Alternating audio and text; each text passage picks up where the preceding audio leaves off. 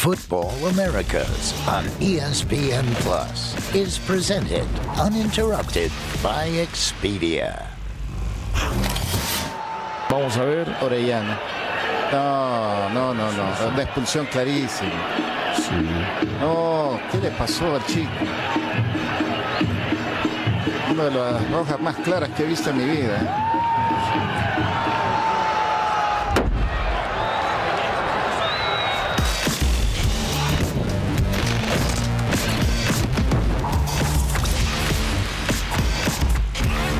Futbol Americas, live and underway here on ESPN Plus, alongside Herculez Gomez. I am Sebi Salazar for episode 285 of this show. For those who are listening on the podcast and didn't see the video that kicked us off here, that was Andre Orellana from the Clásico Nacional down in Honduras, Herc, with what I presume is about as straight a red card as you can get. Yeah, he's going to get six games for that, one for each tackle. Oof. Taking out two guys for the price of one there as Olimpia and Marathon faced off over the weekend. Not the only Clásico Nacional, Herc, that we had over the weekend. Lots to get to on this edition of the show. We will, of course, be talking América against Chivas, the Clásico Nacional in Mexico. We've got a 6-goal El Tráfico out in your neck of the woods in Los Angeles between LAFC and the LA Galaxy. No Messi for Inter Miami. Big problems as they fell to Atlanta United. And we got tons of goals and assists from CONCACAF players across Europe. In fact, Herc, that's where we're going to start tonight's show. In the Eredivisie, which of course you can see right here on ESPN Plus, home to Ricardo Pepi and PSV. Pepi with his first league goal since joining PSV. It came off the bench and via the penalty spot. Here's the play off the cross from Chucky Lozano, Herc, where Pepi earned the penalty. Nice little conversion, too. Yeah, it's a great ball in by Chucky Lozano. Really does his guy in. Ricardo Pepi slots it home.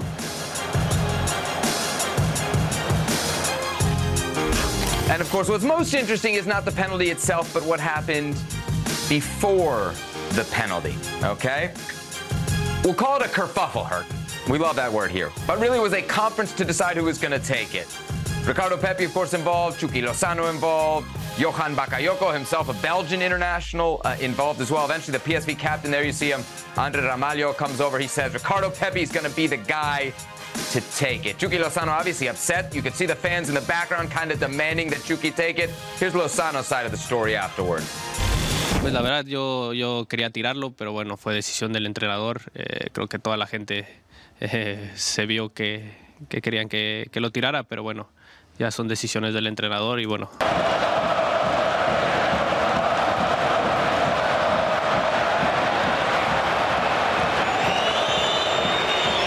Quería que usted lo tomó. Sí, la verdad que sí. La gente empezó a gritar, pero bueno, ya no es decisión mía, ¿no? Fue indicaciones del entrenador y bueno, hay que respetarlas. Había cosas dicho antes del partido, ¿quién tiró el penal?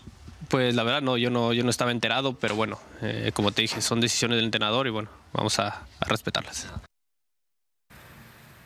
All right, Herc, something, nothing, or everything. The penalty spot disagreement between Chucky Lozano and Ricardo Pepi. Everything, and everything for lots of different reasons. Let's just, the straight facts, I mean, it was very well explained. Peter Bosch, the coach, the bench, the captain, they wanted Ricardo Pepi to take it.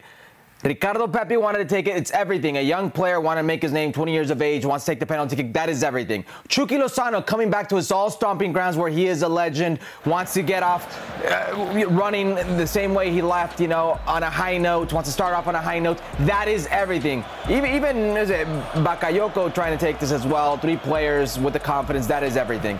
But it's also everything because of what it means. Peter Bosch gave the responsibility to a 20-year-old kid.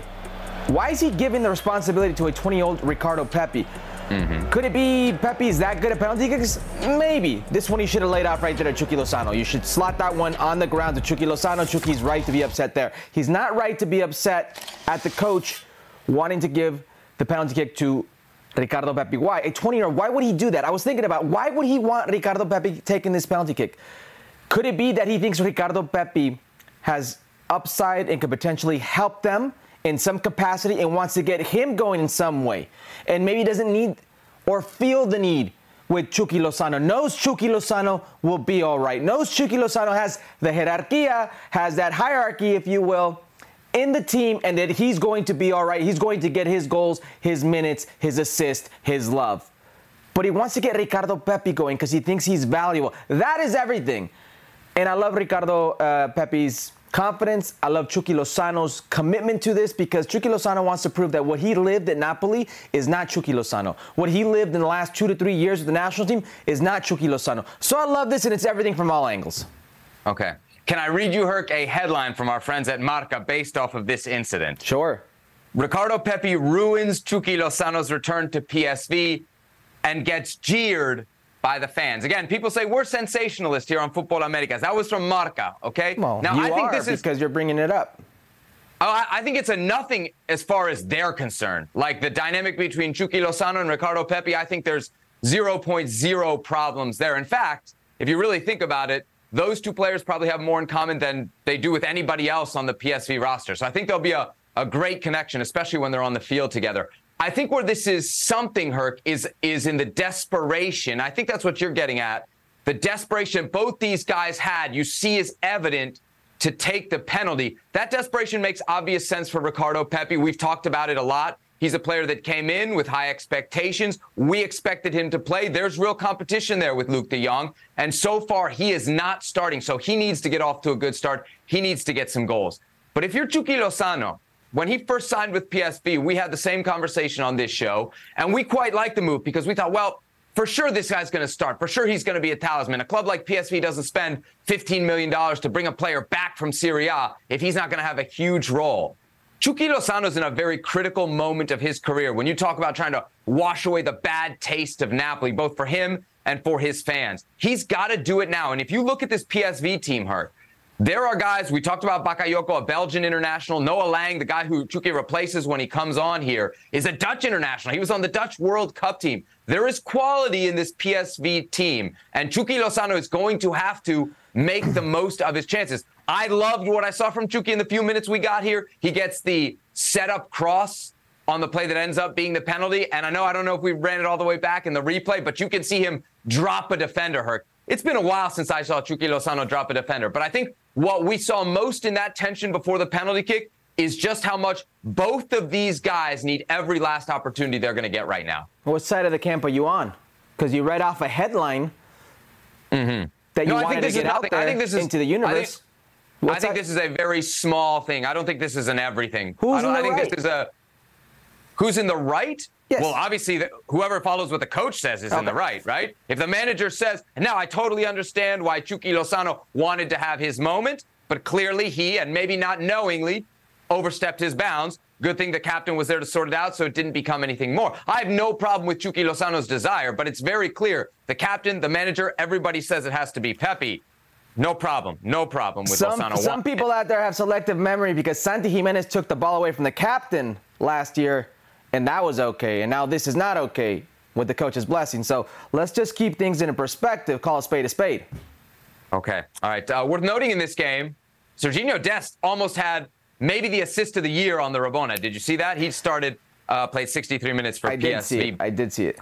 Big opportunity for PSV, and a lot of these guys coming up this week. They got Champions League against producer Beto's Arsenal on Wednesday, I believe. So should be a pretty good one there.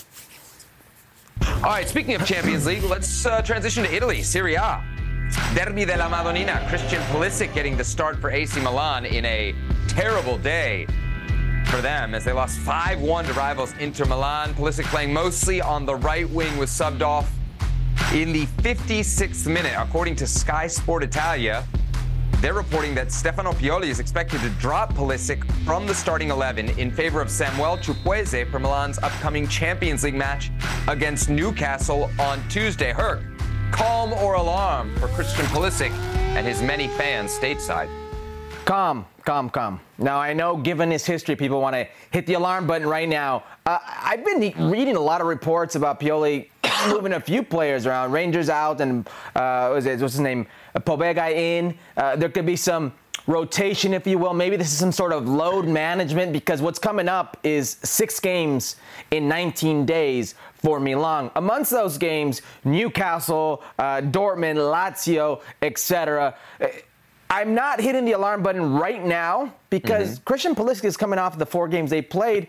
In 2 of those games, man of the match performances where he was the best player in said game. And you're sure, this game, I think he played something like 55, 56 minutes, didn't go to his liking, didn't play very well, but who in Milan did play well? It was one of the worst games I've seen from Milan in quite some time, in a game where he looked like he was trying to play it safe. Maybe he looked a little bit fatigued. Maybe he looked like he wasn't up for it on that day. But by no means should you be pressing the alarm button right now because of one performance and he's getting benched, rested, or whatever the case may be. This is a long road ahead of him. This may even be, Sebi, a blessing in disguise, because given his history, that injury history, this load management could be a benefit. That's why I agree with you. I will say calm ahead of alarm here. Because if you're a U.S. fan, right, from the national team perspective, the most important thing to you is that Christian Pulisic stays healthy. Not necessarily that he's in form at club level, because we've seen him play great for the national team when not playing well at club level before. You need this guy healthy. He's playing a ton of games right now, doing a ton of travel all the way from North America back over to Europe. You know that's tough on him. So if that's what's behind this for Pioli, I will say calm and not alarm. But Herc, if this was a something, nothing, or everything, I wouldn't say nothing, right? Because if there's ever been a criticism of Christian Pulisic, it's not necessarily that he can't hit the highs. It's maybe that he can't maintain them. And we saw him get off to a great start with AC Milan. I think he had a little bit of a wobble over the international break, not his best with the U.S. men's national team. And as you pointed out, nobody for AC Milan played well over the weekend. Certainly he didn't. But you would like for him to get the chance to get right back on the horse, especially Herc. Where do we want to see him? We want to see him in the Champions League. We want to see him against the best of the best. And I would think a Premier League team like Newcastle for Christian Pulisic could be a perfect opportunity to get back in right form after 3 games that didn't go well for him. So for me, it's not alarm. But when you're talking about getting benched for a guy like Samuel Chukwueze is a really good player, Herc. He can also get hot. And if he gets hot, as he has in the past for Villarreal, where he is just an exceptional one-on-one player, it might be hard to move him from the starting 11. So it's not short-term worry, but long-term hurt. There could be some problems here for Christian Pulisic if Chukwueze comes in and plays really well against Newcastle. And it wouldn't be any different. I mean, he's been used to this at Dortmund, at Chelsea, when you play in the top clubs in the world. But we're hoping you're going to Milan have is competition, different, right? Well, you're hoping so, but given his history, this could be a blessing, Sebi. We've seen his injury history. We've seen how he's not a durable player. If you had to say who's the weakest team, in theory, of the Champions League opponents, you could probably say it's Newcastle. So given that it's not the biggest, the hardest, the most must-win game of them all, I have no issue with this. Yeah.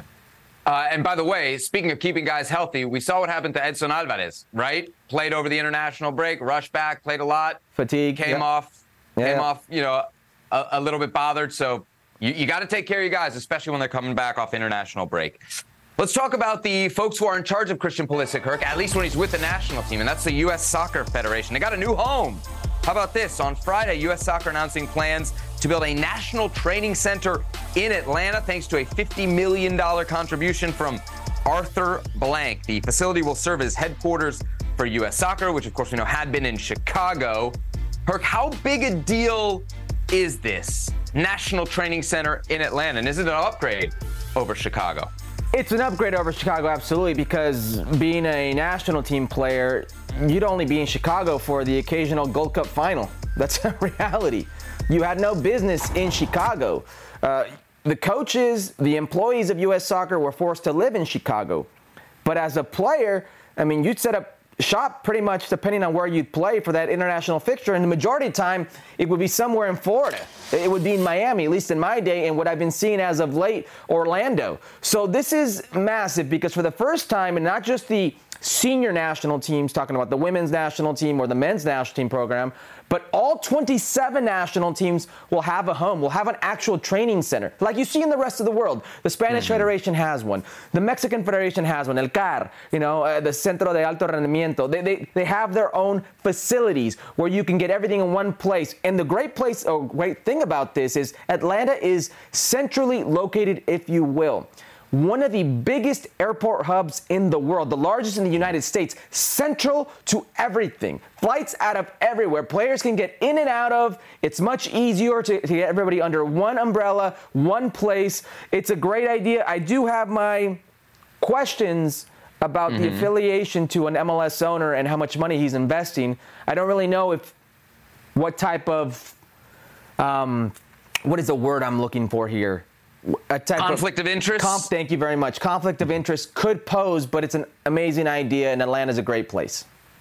Fitting we're talking about travel on this edition of Futbol Americas presented by Expedia. I don't know if you heard the interview with Matt Crocker. I believe it was on Turner with our colleagues from Turner Sports Television there. After one of the recent U.S. men's national team friendlies, he was talking about the women's national team role, actually, but kind of how important it was that the person would be Chicago-based. I think now we take that to mean more Atlanta-based. But basically, he wants somebody who's going to be spending a lot of time in this place. I don't know if the next national team manager will have to live in Atlanta, as had kind of been thought before. I think that can be problematic, right? If you're going to open up the men's national team job or the women's national team job to the best managers in the world, whatever the city is, Chicago or Atlanta, limiting it to a city can be a challenge, can be another hurdle in attracting the best talent in the world. But I look at this, man, to your point, sir, easy hub. It's closer to Europe. It's cheaper, right? I think they sold Soccer House for something like $4 million. I'm not a real estate expert, but I know real estate in suburban Georgia, probably quite a bit less than in Chicago. And to your point, you do have a patron saint there. Whether he's going to have his hands too much in the mix, we'll find out. But in terms of MLS owners, you want somebody who's competent. Arthur Blank's at the top of the list, right? He's top of the list, and he believes in you, he'll write a check for you. So that's what U.S. Soccer wants here. $50 million from Arthur Blank to start this project down in Atlanta, a new state-of-the-art national training center for the U.S. Soccer Federation. Let's run it back, see what the Americans were up to in Europe over the weekend. We'll start with Folarin Balogun with his first goal for Monaco in a 2-2 draw, Herc, against Lorient. Yeah, it's good movement, good turn. Questionable goalkeeping, but Flo's not going to care about that one. Comes in 3 minutes later, the eventual game winner right here. Lots of pace on it. Keeper may want it back, though. Balogun subbed on in the 66th minute. The goal came in the 69th minute, Herc. So Balogun efficient as ever as he gets his first goal with Monaco in the French top flight. Congratulations to the American striker. Speaking of Americans abroad, Weston McKennie with his first assist of the Serie A season. It came in Juventus' 3-1 win over Lazio.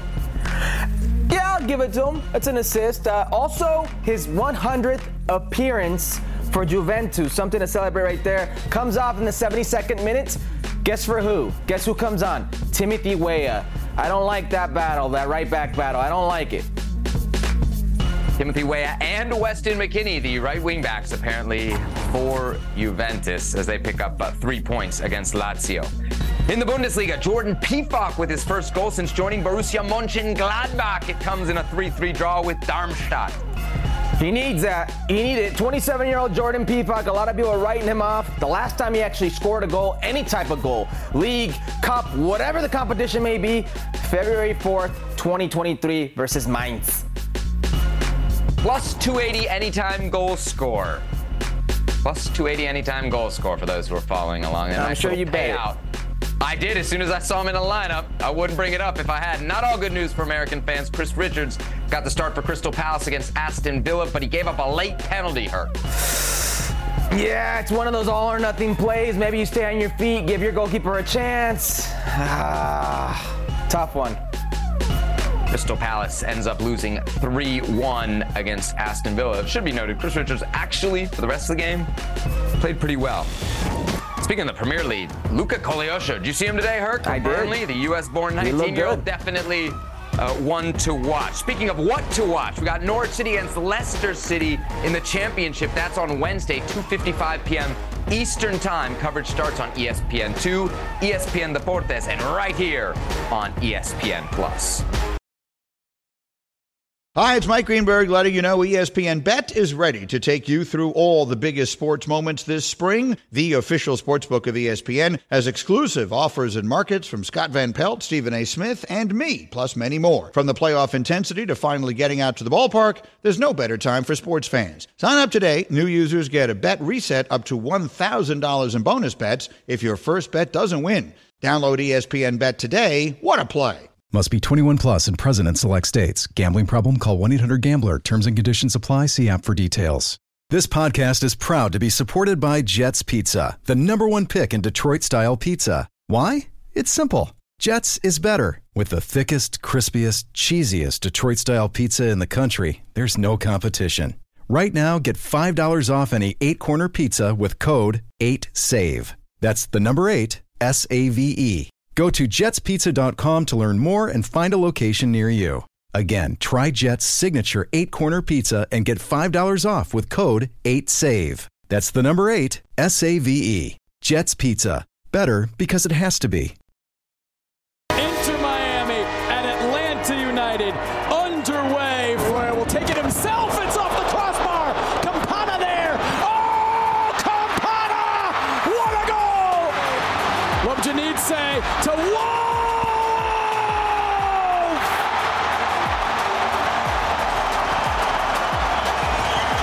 Harris, quick feet. Oh! A sensational strike! Now played centrally. This is Martinez. Fires! Goal!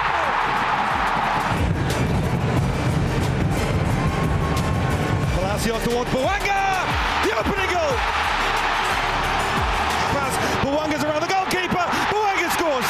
An absolute gift from...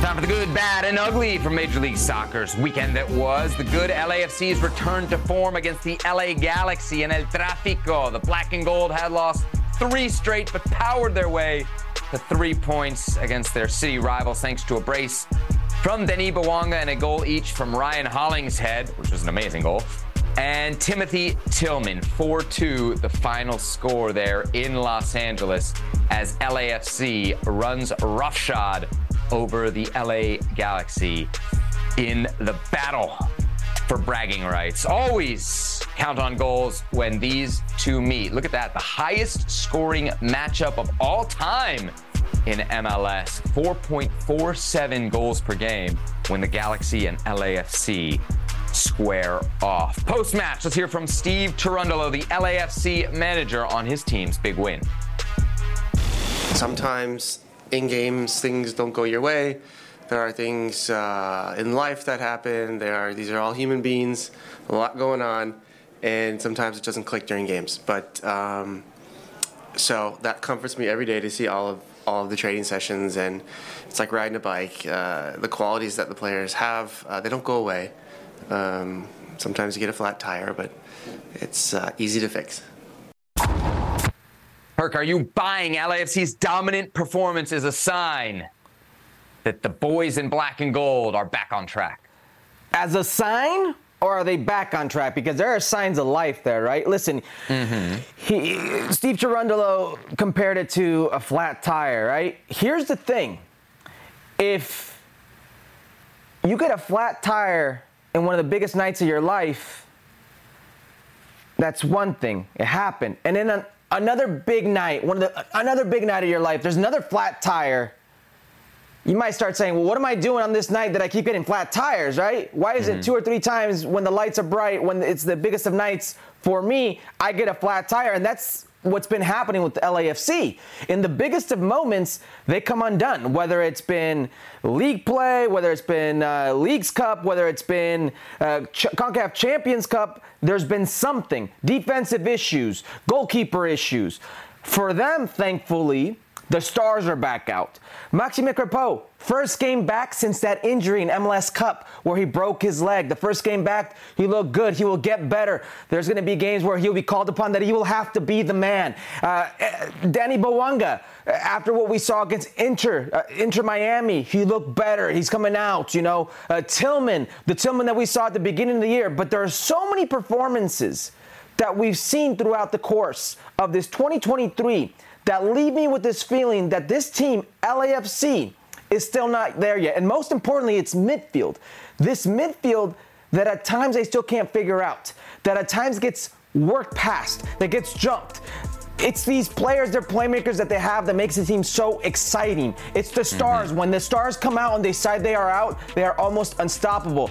But the chances that we get to see these stars under the brightest of lights are few and far between. So while there are signs of life, I'm still not buying it. Yeah, I'm not buying it either. One, because of the LA Galaxy, right? They're 13th in the Western Conference. I know they usually get up for this game, but I think you got to take it with a big grain of salt, what you saw right there from LAFC. What I don't like the most are the "it's like riding a bike" comments, because that feels like we can just flip a switch. And actually, if you're Steve Cherundolo, I think I know why he's saying that, because he's looking back at last year.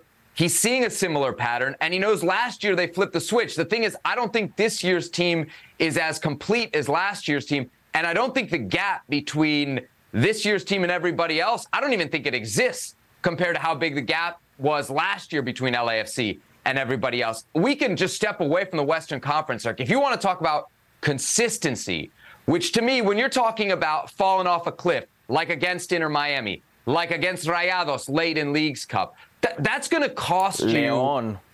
That's going to cost you, right, in the playoffs. And that's the worry for LAFC. There are much more consistent teams, maybe not in the West, but in the East. Cincinnati, Orlando. There are 5 teams, Herc, in the Eastern Conference that have lost fewer games than the 9 games that LAFC have already lost so far this season. If you go off points, and I know it's a tough comparison, LAFC would be something like 6th or 7th right now in the Eastern Conference. So I think when you look at consistent teams that are going to have success in the playoffs, you're not looking at a team that's up and down like LAFC is. You got to look to the Eastern Conference. Yeah, I mean, that's all good and fair, but those teams didn't have CONCACAF Champions League. It's cute. I know what you're saying, but I agree. But yes, absolutely. And listen, we'll get into the Galaxy right now, but yeah.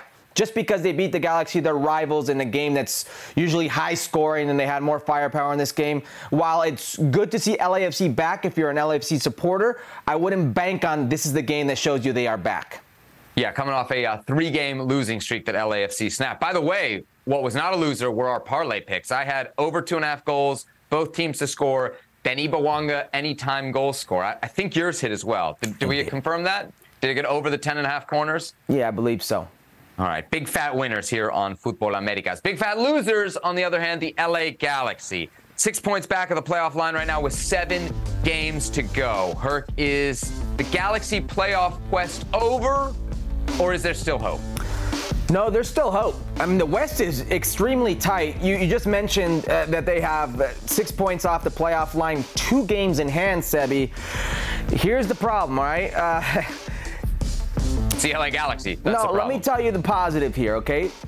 The last 13 games, they've only lost 2 games, okay? There's a correlation. How many have they won? Excuse me?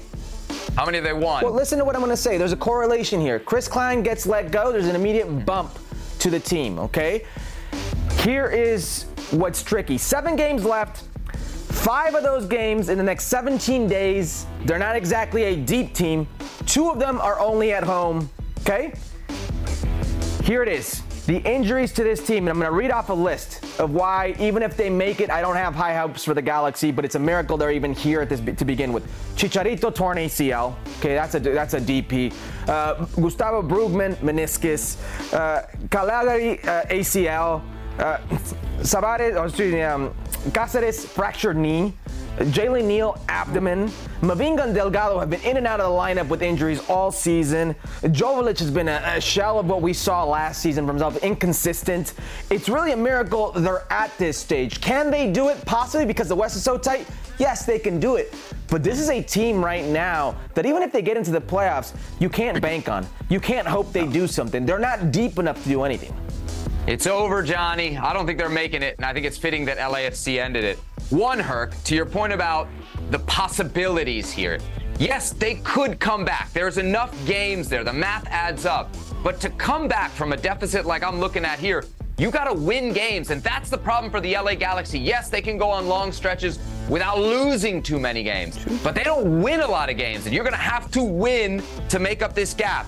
On top of that, Herc, who's going to score the goals for this team? You mentioned all those injuries. Ricky Sharp. Puig, Tyler Boyd. Those are your top goal scorers right now with 6 goals all season. Billy Sharp, he's got what, 2? Is that who's going to carry you the rest of the way here? Is that who's going to carry you the rest of the way here? Listen, I wouldn't worry about them scoring, Seb. Portland, Sporting Kansas City, FC Dallas. You're right. You know who's going to score goals there. Seb, those teams are better. Seb, you're right. And to your point, forget about who's scoring goals. They're the worst defensive team in the league. They leak goals for fun. That's an issue. Listen, they're injury-ridden. It's a team right now that's lucky to be in the position they are. It's honestly, it's a miracle with the amount of players and type of players that they've lost that they're in this position. But I'll tell you this. There's 5 games in 19 days. I believe that's what I told you, right? After those 5 games, let's say they run of games and other teams are rotating and they do well enough, they've got the international break where they have 0 players that are going international break, and then they have 2 games to go. It could happen. I've seen crazier things. I think with how tight the West is, they can make it, but making it is as good as it's going to get for the Galaxy. Yeah, look, I think there's some Galaxy fans who, even if they miss the playoffs, as long as you tell them that Chris Klein is not coming back, I think they'll be, happy with how the 2023 season didn't turn out, but at least ended up in the final results. Let's get to the bad, Herc. Inter Miami. They haven't been bad with Lionel Messi, but they were very bad without him, losing 5-2 against Atlanta United in Atlanta over the weekend in front of a crowd of 71,000 plus. The Messi no-show, of course, was confirmed Friday night as Messi tweeted out a picture of him picking up a pizza from my Miami pizza joint. So then we knew he wasn't going to be in Atlanta. Then on Saturday, we saw him out with his kids at the soccer fields. Tata Martino blaming muscular fatigue for Messi, as well as Jordi Alba's absence, not to mention the turf. Sergio Busquets, by the way, did play and played the full 90 for Inter Miami in the 5-2 defeat. And the Atlanta United social team with a quick Photoshop work on Lionel Messi's pizza, turning it into an L. LOL as Atlanta wins 5-2. Herc, let's talk about Lionel Messi and his no-show in Atlanta. Are you cool with it? I'm absolutely cool with it. Listen, Lionel Messi isn't here so you can watch him just wave. He's here to play if he's fit, right? Here is my concern, is why he's not there. It's one of 2 things, okay? It's either turf-related, that either Messi's camp, or Inter Miami, Tata Martino, etc., don't want him playing on turf, or that this muscular fatigue, or fatigue in general, is much more serious than we thought. He doesn't play against Bolivia, okay, and that game was September 8th, okay? The last game he played was actually September 8th. Doesn't play versus Bolivia. So you go 8 days later, it's the game against Atlanta. Here we are 10 days later. Today's session was closed to the public, was closed to the media. So we don't know Messi's availability for the midweek game. Is it more than we thought with Messi? That's why I'm okay with it. But I'm also a little worried for Messi because there are a lot of games coming up, very important games. And I don't know how much Messi we're going to see. So it's interesting that you mentioned he's not here to stand and wave. I don't know if you saw the tweet from our recent guest here on Futbol Americas, Pablo Maurer. He said back in the day, Pelé used to go no matter what, whether he was playing or not. I think he gave the example of he went to Philly and people showed up just to watch him wave. A little bit different times. Would have been cool to see Messi do that. I do feel, obviously I'm cool with him not playing. I do feel some sort of sadness for the people that paid money. A lot of people paid a lot of money to see him, although you could have looked at a calendar. You could have seen, one, that this was in a close to a FIFA international window, and then on top of that, that this game was on turf. And if you're investing your hard-earned money in a game that's on turf near a FIFA window and you're trying to watch Lionel Messi, it may not turn out well for you. I also feel bad for Inter Miami fans because I do feel like this loss really is kind of the end of the playoff hopes. I know we've been saying that they had a shot to make it, and maybe even you said they had a shot to do something spectacular, maybe even getting into the top 5 or 6 teams. I think that's a far cry now. But obviously, to keep Lionel Messi healthy, if you're an Inter Miami fan, that's your most important thing. I think what we clearly find out here, Herc, is what the priority is for Inter Miami. And that's what Tata Martino hints at after the game. He says this is about the Open Cup final. He's waiting on that game on the 27th. The folks at Inter Miami, they want another trophy more than they want a playoff appearance. I'm fine with that. I think Inter Miami fans should be fine with that. Are you fine with that, putting the Open Cup final ahead of MLS Cup playoffs? Oh, I'm completely fine with it. I just don't think it's as lost as you think it is. I mean, let's do the numbers right here. There's 7 games left, right? That's a possible 21 points. DC United just lost Tyler Miller for the year. That's who they're chasing. Their goalkeeper, their starting goalkeeper, Tyler Miller, he's out for the year. Mm-hmm. So you got 6 games in 17 days. One of those games, by the way, in 17 days is the U.S. Open Cup final versus Houston, which you have at home. They have 28 points right now, if I'm not mistaken. Yes, they do. I told you the magic number was 41. So out of a possible 21 points, they need 13. 4 games you got to win and 1 result out of those 7 games that you have left. I think it's doable, and it's only doable with a healthy Messi. This is why this whole he didn't play in Atlanta, he might not play this weekend is giving me vibes that there's something else going on. Yes, the priority is the Open Cup, but when is the Open Cup, Sebi? The 28th? 27th. 27th? I think it's 27th that Wednesday, yeah. Okay. Yeah. So I think there's something going on there. All right. Well, turf, international break, all things that MLS could get rid of, which would help us have players like Lionel Messi at the league and at their team's full disposal. That's what you need. That's what you want. You want your guys at all times. Yes. All right, Herc, let's get to the ugly, shall we? I don't even know if this is ugly. This is more like bizarre. MLS terminating the contract of CF Montreal midfielder Matko Miljevic for what they're calling conduct detrimental to the league. And what is that conduct? Well, reportedly, the 22-year-old joined a Quebec indoor amateur soccer league, which is not allowed in most MLS contracts, under an assumed name, then allegedly punched another player in the face, leading to a lifetime ban from the amateur league. Herc, this feels like some MLS 1.0 stuff. You know what the crazy thing is? This guy was like part of the U18, U19, or U.S. men's now, U.S. youth national team. Was part of the Argentine setup as well as youth national team. This is crazy.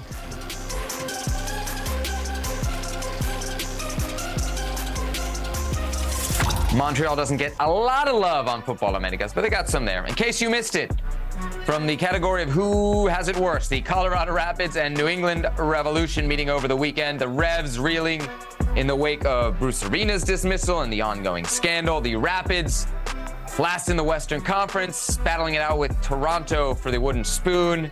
On top of that, their supporters group, Centennial 38, staged a walkout during this game, which is kind of sad because they missed Colorado's first league win since July 8th. All right, Herc, who came out of this game worse, the New England Revolution or the Colorado Rapids? Both are bad. Listen, New England fans, they deserve better with the way their ownership is kind of taking away their stars in seasons where they might actually have a chance. The whole Bruce Arena situation, which is still bizarre to me that he's being treated as a martyr, but he admitted to wrongdoing.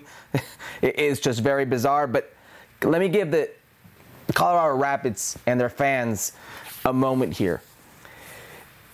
The Colorado Rapids as a franchise are irrelevant to Stan Kroenke, the owner. Well, quite frankly, all his teams are irrelevant to him. They're just money ploys. They're all just a way for him to make money, whether it's real estate, whether the case may be a tax write-off in the case of the Colorado Rapids. He doesn't care about your team. He doesn't care about those franchises. He doesn't care about the fans. I'm old enough to remember opening up the stadium, Dick's Sporting Goods Park. The stadium of the Colorado Rapids that Stan Kroenke himself built. This owner built a stadium and bothered not showing up to the stadium on the day they played their first game. The first time he ever set foot in that stadium was when they played a friendly versus Arsenal. He doesn't care about you. He doesn't care about the Colorado Rapids, what the team does on the field, what they spend off of the field, 26th in spending, by the way, this season, or how good they are at the end of the year. In the last 10 years, only 2 top 10 finishes. It's a tax write-off for him. It's irrelevant. This protest, if you will, it won't even make a blip on his radar. I feel for the Colorado Rapids fans. I feel for that great city. I feel for that organization, one of the original organizations, one of the original teams in Major League Soccer. But this is your owner. Herc, Centennial 38, the supporters group that was kind of at the head of the walkout here, they wrote an open letter to the front office and ownership. Great line in it, right? They say it's very telling that Forbes gave you a valuation of $350 million for the Colorado Rapids, but new teams are going at $500 million, which means the Rapids are worth less than clubs that don't even exist yet. That was their shot at the Cronkies. I thought this was a lot down to the dismissal of Robin Fraser. I know that things were historically bad this year, but I think Colorado fans at this point are pretty smart.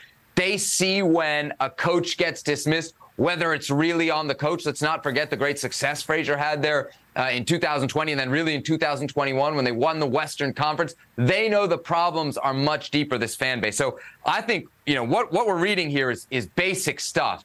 It's the stadium is not up to snuff for the fans to have a good experience. It's the facilities, Herc, are not good enough for the players to prepare. That's damning beyond this team is bad. That means you're not even really, Herc, giving your team a chance. I would much rather be a Revs fan, even though in the camp of will the Bruce Arena scandal galvanize this team towards great success, or will it blow it up?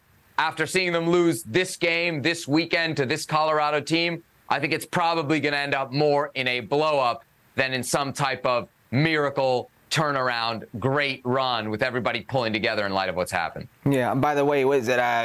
Tab Ramos, assistant coach now with the New England Revolution. And here we are with the Colorado Rapids, just hoping the season ends for them and they can have a fresh start. Shout out to our Jeff Carlisle, who I believe was the one that broke that news about Tab Ramos going to New England. Shout out to our friends at ESPN FC as well. You can watch the great show 7 days a week right here on ESPN Plus. I will be hosting on Friday and Saturday, so definitely don't miss those editions. Hey, it's Kaylee Cuoco for Priceline. Ready to go to your happy place for a happy price? Well, why didn't you say so? Just download the Priceline app right now and save up to 60% on hotels. So whether it's Cousin Kevin's Kazoo Concert in Kansas City, go Kevin, or Becky's Bachelorette Bash in Bermuda, you never have to miss a trip ever again. So download the Priceline app today. Your savings are waiting. Go to your happy place for a happy price. Go to your happy price, Priceline. Liga MX Clásico Nacional, América Chivas. Producer Beto, noted Chivas fan, found a way to bury this deep in the rundown. I wonder why. 21st minute. América on the attack. Brian Rodriguez. Yeah, and he's been good. Pulls it across the line. Yeah, he's been very good. He's been very good. 4th goal of the season. He's one of the league leaders. Leads América, Julián Quiñones. A little fortunate there off the hand, but he'll take that. América up 1-0. 37th minute here. Águilas on the attack. Diego Valdez, golazo! I've got a question. No, actually, I have all the questions here. Why are you backing off? Where's the midfield? How easy is this? 65th minute. Second half. More from Valdez. As América make it 3-0. El Chiquete Orozco is a defender. Igor Lichnowsky's been there for 2 days. He's a center back. Look at how he just turns him. And then Diego Valdez, I'll put it where I want. Refuerzo de oro. Lichnowsky. América going for a 4th. They get it with Alejandro Zendejas. I mean, Zendejas, he talked that and he walked that. Before this game, he was talking all about it right in front of Beltran and the Chivas fan base, and, well, he gave it to him. And look at the América fans there celebrating in Azteca as Club América wins the Clásico Nacional 4-0. Producer Beto says, don't you laugh, Salazar, don't you laugh. As we read the scores here, of course, this is a historic defeat for Chivas. Wow, we're digging deep in the record books, going all the way back to 43-44. Okay, so there you get a sense of the context around this defeat for Chivas. They fall 4-0 in the Mexican capital to their rivals, Club América. Herc, let's start with the Chivas perspective on this and their manager, Veljko Paunovic, who has been under some pressure of late. Do you think he can turn this around, or is this the beginning of the end? Did you see that historical defeat graphic? 5 of them, 3 of the 5 were in the last 4 years. So it's a little telling right there. Mm-hmm. The question was, can Paunovic turn this around? Listen, it's Liga MX where if you string together 2 to 3 wins, you're all of a sudden in a playoff position. That's a reality of the league with let's set the bar a little seasons. higher. This is Chivas. Can they contend for a title this year? Can he turn it around and get them back in contention for a title this year? I don't believe so. There are lots of mistakes that not only Paunovic made, but that Fernando Hierro, the sporting director, have made. Eric Gutierrez comes in to reinforce this team. They spent a lot of money on Eric Gutierrez, on that transfer fee and his salary. They didn't need another central defender. They didn't need a central defender who is that slow, that paused in his game. Yes, a lot of technical ability, but definitely not the type of player with a dynamic feature to his game. What they needed was a 9. They didn't bring in a 9, so that's an error. When you talk about this game in general, knowing how America plays, what their strengths are, you don't put Chapo Sanchez, who's my age, instead of Alan Mozo, who's that type of player who can go up and down the field. You don't change things up in the midfield and up top, and at halftime you don't take out one of your franchise players in Alexis Vega. I don't care how bad he is. All you're saying is what I have in Alexis Vega can no longer help me because nobody in the bench is going to do it for you. We're talking about Marin as a 9. We're talking about a team where Victor Guzman, one of your best players since he's been there, a player that when he starts, you're undefeated with. 4 games that he started, 3 are wins, 1 is a tie. And in the 4 games he's not started, you've not won. You've only tied once and 3 defeats. There's so many different things here that we can put on Veljko Paunovic himself. And it's very easy for me to say, well, what about the players? What about the players? But these players aren't good enough, and that's a reality. Alexis Vega is a shadow of himself. Who knows how he is with that knee? It doesn't look like he's fit enough to play right now. It doesn't look like he has confidence. The back line, I mean, you saw Sepulveda during the international fixture dates. You know, he was very bad, didn't start this game. You're relying on a Chapo Sanchez. Eric Gutierrez got ate up in that midfield. Also Gonzalez as well. Beltran, I mean, the list goes on and on. Chiquete Orozco. So many just bad performances against a very good transition team, a very good offensive team like Club America. Can he turn it around? I don't think so. Not by what I've seen. Doesn't look like they have the star power or that offensive or just capabilities at any facet of. It's 3 straight right now. I believe they're going to have Mazatlan, Pachuca, and Atlas coming up next. It could be a rough one. Yeah, you mentioned Fernando Hierro. He had a press conference today where, of course, he gives the coach the vote of confidence. Usually as a manager, when your boss comes out and gives you the public vote of confidence, it doesn't mean great things. They're 6 right now, which is not all that dramatic. They're only 3 points from the top of the table. I think the bigger question here is, when will Paunovic finally be under pressure to actually lose his job? I don't have a Chivas fan perspective here, but I do talk to producer Beto. And producer Beto told me Chivas fans have not forgotten the fact that Paunovic took this team to the final. But he did, Herc, point to that schedule that you talked about and that things could get dark in a hurry. Here it is. It's Pachuca, Mazatlan, Toluca, and then Atlas, the Clásico Tapatío on October 7th. And you lose 4-0 in the Clásico Nacional, it stings. That's the type of result that can get a manager fired. He has goodwill, but now he's burned a lot of that goodwill. You have another bad day in a Clásico against Atlas, I think we could be looking at a guy who could be out of a job by the middle of October. Yeah, I'm not discounting that. Listen, throughout the history of Chivas, you've seen managers not do well in regular season against Club America, because last time these two faced off in a regular season was 4-2 advantage Club America, and yet come to a playoff, a Liguilla, and Chivas beats America. And it's like they'll have that credit to their name, if you will. And Paunovic getting to a final will definitely give him credit, because I've said it before. The last 8 years, 16 seasons, sans this last season, Chivas' average, if you will, was 9th place. People forget very quickly. If you don't make playoffs, or if there's another scandalous scoreline, Veljko Paunovic could see himself on the outs for sure. All right, enough Chivas. Let's talk about the team that won the game, Club America, who seem to do well when it comes to los clásicos, no? And Club America is a team that has multiple clásicos, Chivas, Cruz Azul, Pumas, just to name a few. So, Herc, are clásicos enough for Club America? Because when it comes to actual trophies, the cabinet has been dry for a few years. Yeah, 5 years, if I'm not mistaken.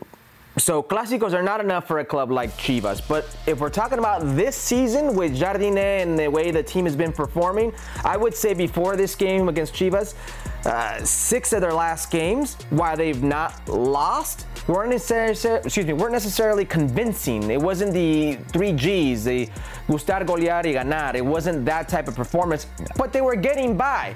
If you look at the standings right now, they've got a game in hand that if they win, they're at the top of the table. So it's very difficult to sit here and say they've not been consistent, especially since we started the repechaje era, this wild card era, this play-in era. They're the only team that not only makes it to the playoffs, but makes it in direct fashion, one of the top 4 teams. In fact, I spoke about Chivas and the 9th place average that they have. Well, in that same time, America's 3rd place. The problem is there are other teams like Los Regios, Monterrey or Tigres, who maybe don't always get in first place or as a second place team. But once they're in the big dance, once they're in the show, they often not lift the trophy. And at Club America, you have to lift the trophy. Forgive me or excuse me if I'm ignorant on this, but for you as an America fan, that's the only thing that matters.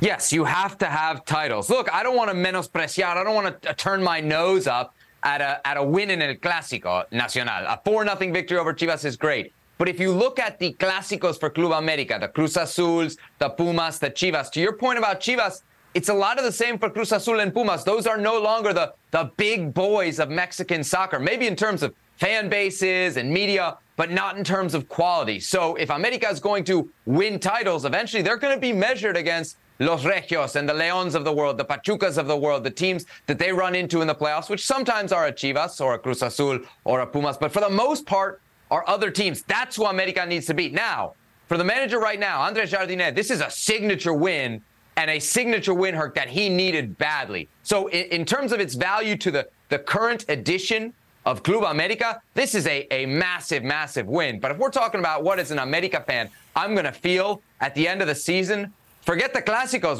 We've had a million Clásico wins over the years.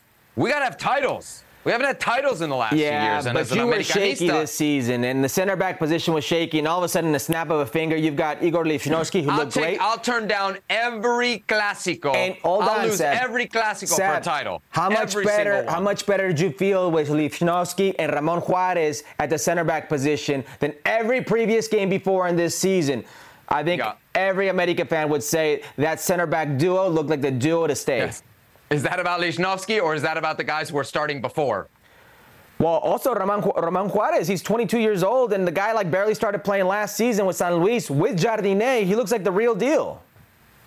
All right, so America, big winners over Chivas in the Clásico Nacional down in Mexico. Let's check in on what some Mexican players were doing over in Europe as we run it back on this edition of Futbol Americas, presented by Expedia. We'll start with Santiago Jimenez. Scores again, his 6th of the season, plus he added an assist. Yeah, what's the one knock when you talk about Henry versus Santi? Like, Henry's better with his back. That looks pretty good right there. Santi's learning how to play that position with his back.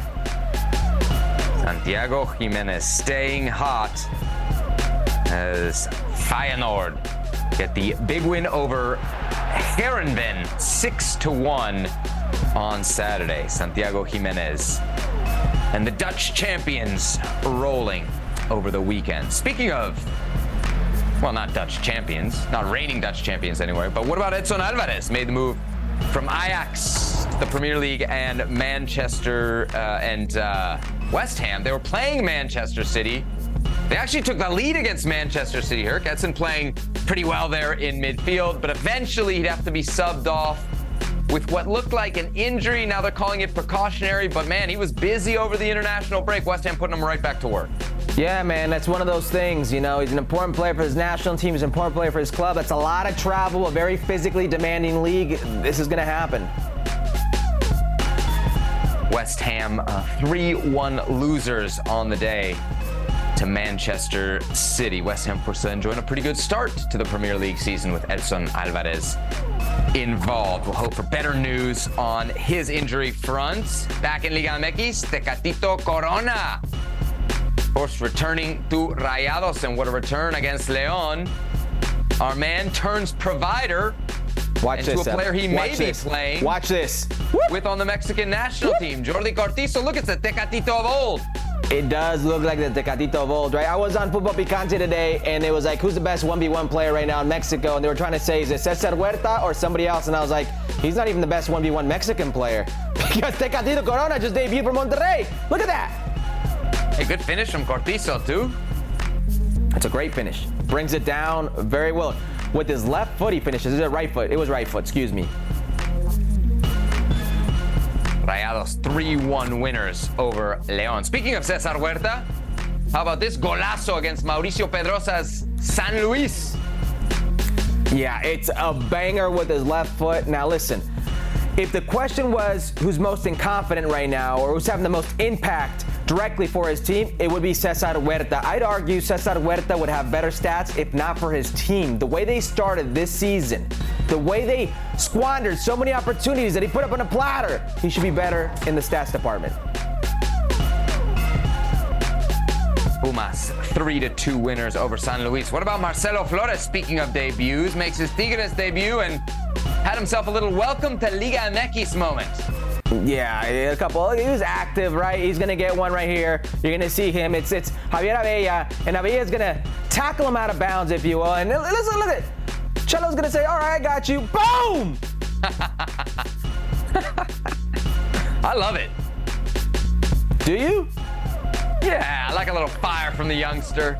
Yeah, you got to be careful, though. I mean, it was he got baited. It was very obvious, a little higher. Abella sells it a little bit more. It could have been a red card. Look at this. Look at this. Watch this. Yeah, it was not subtle. Yes. But I guess you learn that with age. Marcelo Flores then going in the book on his Liga MX debut. We got La Liga on ESPN Plus coming up this weekend. Barcelona against Luca de la Torre's Celta de Vigo. Coverage starts Saturday, 12:30 p.m. Eastern Time, 9:30 a.m. Pacific, right here on ESPN Plus. All right, that'll do it for this edition of Futbol Americas. Exciting news on Thursday. We mentioned Celta de Vigo going to play Barcelona over the weekend. Our good friend Rodrigo Paez is going to have a sit-down with Luca de la Torre. We're going to bring you that exclusive conversation on Thursday's edition of the show. Herc, before we get out of here, what are you wearing over there? You remember this guy? I do. Do you remember these guys, baby? How about that one, producer Beto? Oh, wow. Cuatro. Oh, wow. Fighting words.